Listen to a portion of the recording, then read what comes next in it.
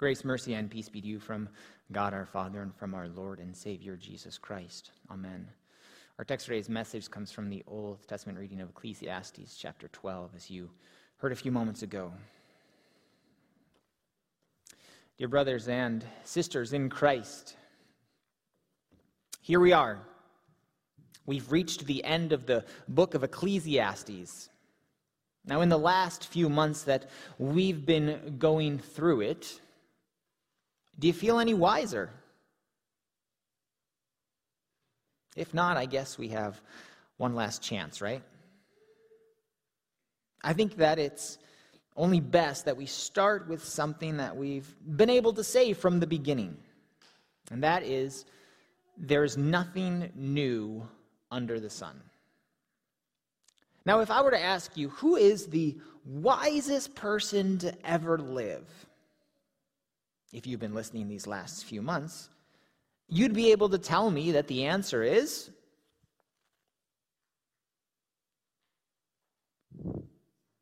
Jesus. Of course it's Jesus. Jesus being both true man and true God. He is the very definition of wisdom. Now, if I were to ask you who the second wisest person ever to live, you might also know this answer as well. And that is Solomon, the author of this book. And what we see in the opening line of his conclusion, his closing statement, or maybe it's his epilogue, is that all wise people refer to themselves in the third person. We see him call himself the preacher. And we know that many times Jesus refers to himself in the third person, as he refers to himself as the Son of Man very often. So if you're one of those people who refers to yourself in the third person, maybe you're onto something. Or maybe not. And we see Jesus and Solomon do it because they want us to become wise by making us think about what they're actually saying. Make us dwell on the impact of those words and the individual that hears them and what each person is saying themselves and why they say it in that way. Now, we'll come back to Jesus shortly, so let's stick with Solomon for now. He, the preacher, also taught the people knowledge, weighing and studying and arranging many proverbs with great care. Somebody as wise as Solomon researches and studies and writes his own wisdom, his own proverbs, and teaches others, passes along that knowledge. It's not something that we keep covered up or that we hide from others. And we might also say that, as the preacher goes on to say, that what matters more than wisdom is the truth. Wisdom is great, but even the wise can be led astray, especially when we look at Solomon's life as king and all of the wives and concubines that he had, and how they turned away his heart after other gods, and his heart was not wholly true to the Lord his God. Today was originally supposed to be Confirmation Sunday. And one verse that is sometimes chosen as a confirmation verse, I'll read you the first part of Isaiah chapter 40, verse 30. Even youths grow tired and weary, and young men stumble and fall. We see that young men stumble and fall, but we also know that old and wise men stumble and fall. They stumble and fall into sin. And this is the struggle for all of us. Young, old, wise, foolish. We all have struggles, trials, temptations, and they come in all different shapes, sizes, and forms. Solomon was tempted with women, more women than anyone can handle. And they led him away into false gods, false idols that he worshiped, and that took the place of the one true God. What is it for you? during this time of isolation and separation from in-person worship? Have you been tempted to think that you don't need the church? Or at least that you don't need church like you used to? That you can just sit and worship at home? Have some couch church, some pillow prayers, and that's good enough? And so when these doors open back up again fully, will you just continue to sit in your pajamas?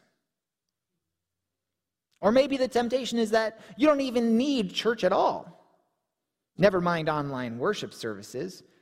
I don't need the service one little bit.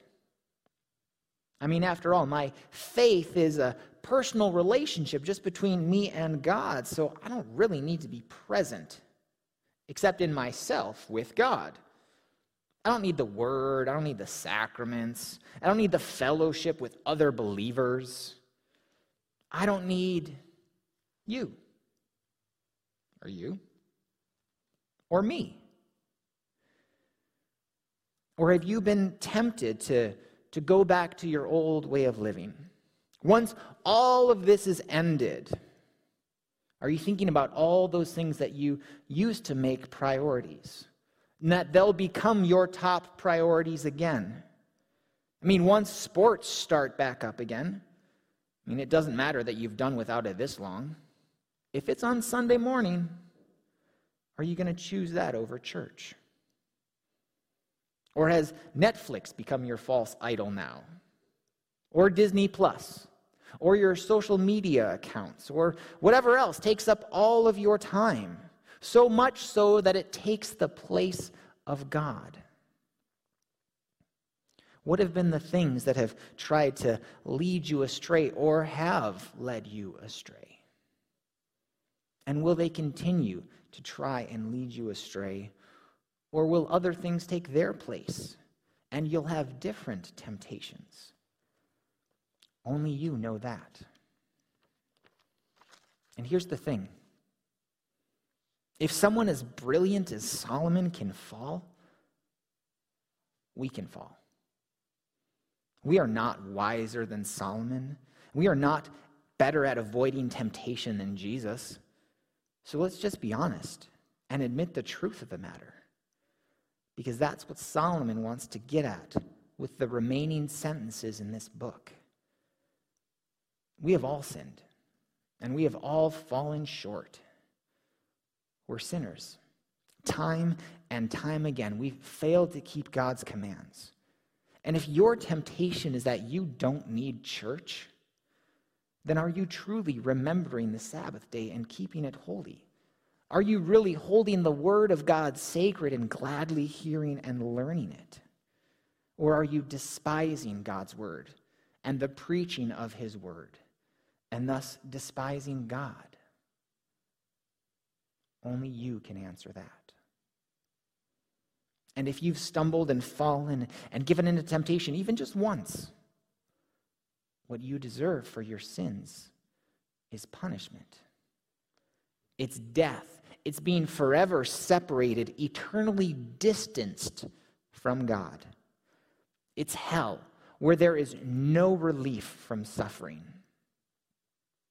Now, we might be going through some suffering here on this earth, but it is nothing compared to the agony and torment of hell. And that is not at all what God wants for you. He wants you to spend eternity with him. He wants to bring you to his home, where there is no more pain, no more suffering, no more distance between you and him. But the only way to get rid of the distance between us and God,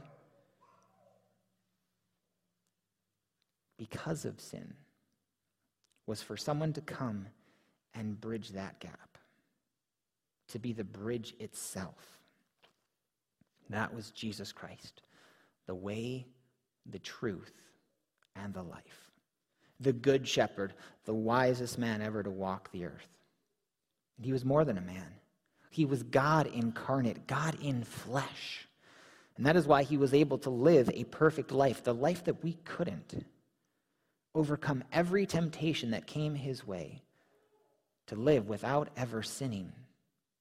And as a man, he was able to take our place on the cross, to take our punishment, our death, our hell, and die for us. Lay down his life for us, to be the final sacrifice to atone for sins. And this time, not just the sins of one person, but the sins of all people. He died to give us forgiveness. He died to give us salvation. And he died to reconcile us, to bring us back to God. And his resurrection from the dead gives us the assurance that he did accomplish all of this for us. And these promises become a reality for us by faith. And the Holy Spirit creates faith in us. And Christ has poured out his Holy Spirit on us generously, especially in our baptism. And so when we read Solomon's words, as he writes words of truth for our learning, for our wisdom, we read that the words of the wise are like goads, and like nails firmly fixed are the collected sayings. They are given by one shepherd. Now, goads are like sticks or a cattle prod that drives whatever you're trying to move. Nails hold things together, and they firm up those loose parts of a structure. And these wise words come from one shepherd. In essence, the Word of God drives our lives and secures all of our loose parts, all of the loose parts of us. And this goes back to the question that we've asked in the past. Do we change the Word of God, or does the Word of God change us? I think Solomon has given us that answer. I also like how the shepherd, nails, and tool that drives are included in this one sentence. It just makes me think of the nails being driven into Jesus' hands and feet on the cross. And his words, "It is finished," secured our forgiveness and eternal life. Or as we read in 1 Timothy, the saying is trustworthy and deserving of full acceptance, that Christ Jesus came into the world to save sinners, of whom I am the foremost. This much is true. Jesus came to die for you, for all of your sins, to give you the gift of eternal life. This is what matters most. And if we use the wise words of Ecclesiastes, we can say, "My son, beware of anything beyond these." So, dear children of God, there will be plenty of people who will come and try and preach a gospel to you that does not center on the life, death, and resurrection of Jesus Christ. There are many books written that will try and convince you of the true way to find peace and joy and happiness.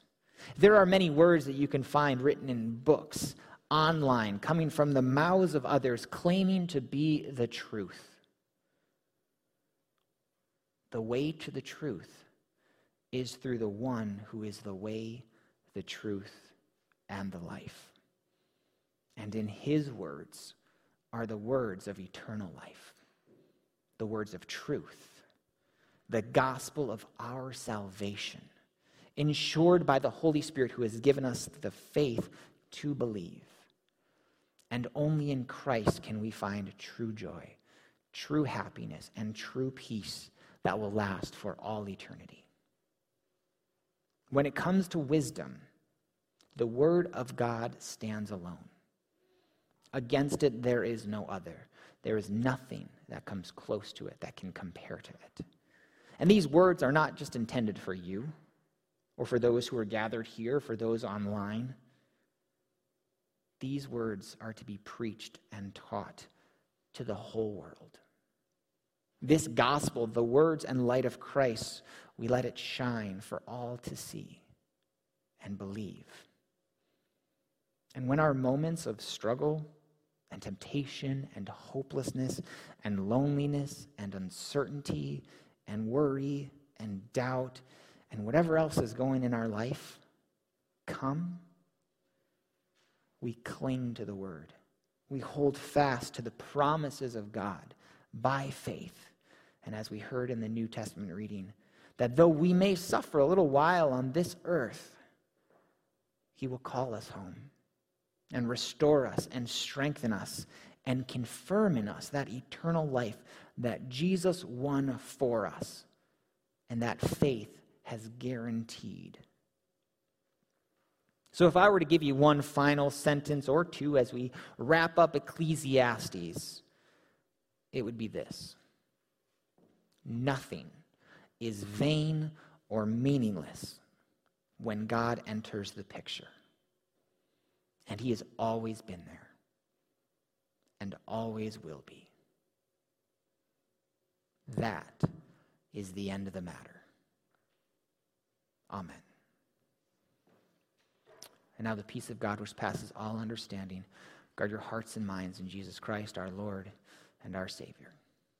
Amen.